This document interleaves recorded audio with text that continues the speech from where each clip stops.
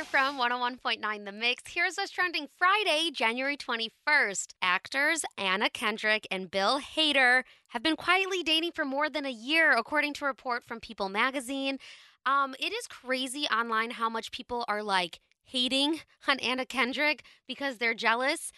Because they love Bill Hader. Another interesting tweet I saw was Anna Kendrick and Bill Hader are the Pete and Kim for people who listen to podcasts. Okay.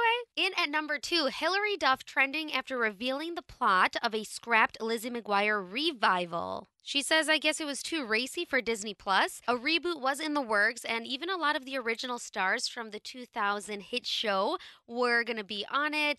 Months after Disney already announced the project, and after several episodes had been filmed, it just ended. Hilary said, my character was moving back in with her parents because she caught her soon-to-be fiancé cheating on her. Last but not least, what is Gen Z's favorite look? I know you've been wondering forever.